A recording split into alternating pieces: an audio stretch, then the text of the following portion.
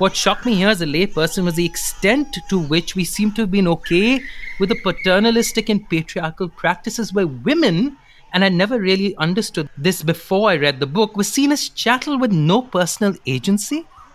So, what was the idea of women and the power of women and this patriarchal structure in 1860 has been frozen in the Indian Penal Code ever since. And that's what was applied even in 2020. So, it's really no cause of surprise as to that women were seen as chattel, because in England in 1860, and I don't think we can very proudly, even with our Hindu traditions, look back and say that women were given great place of power. If you read the Manusmriti or the Shastras, the women were not exactly liberated individuals who had all the rights.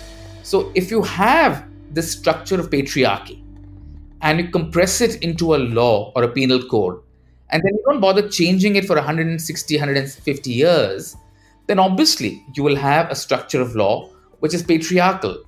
The idea of marital rape, and why is it not recognized as rape, because there's a specific exception to it, is the idea that women's sexuality within a marriage does not exist any longer. It's one thing to say that a woman belongs to a man, which it clearly the law is implying here, so that a woman cannot be raped because you can't rape something that you own. That's one way of looking at it. And the other is basically the desexualization and consequently the dehumanization of women within the concept of marriage.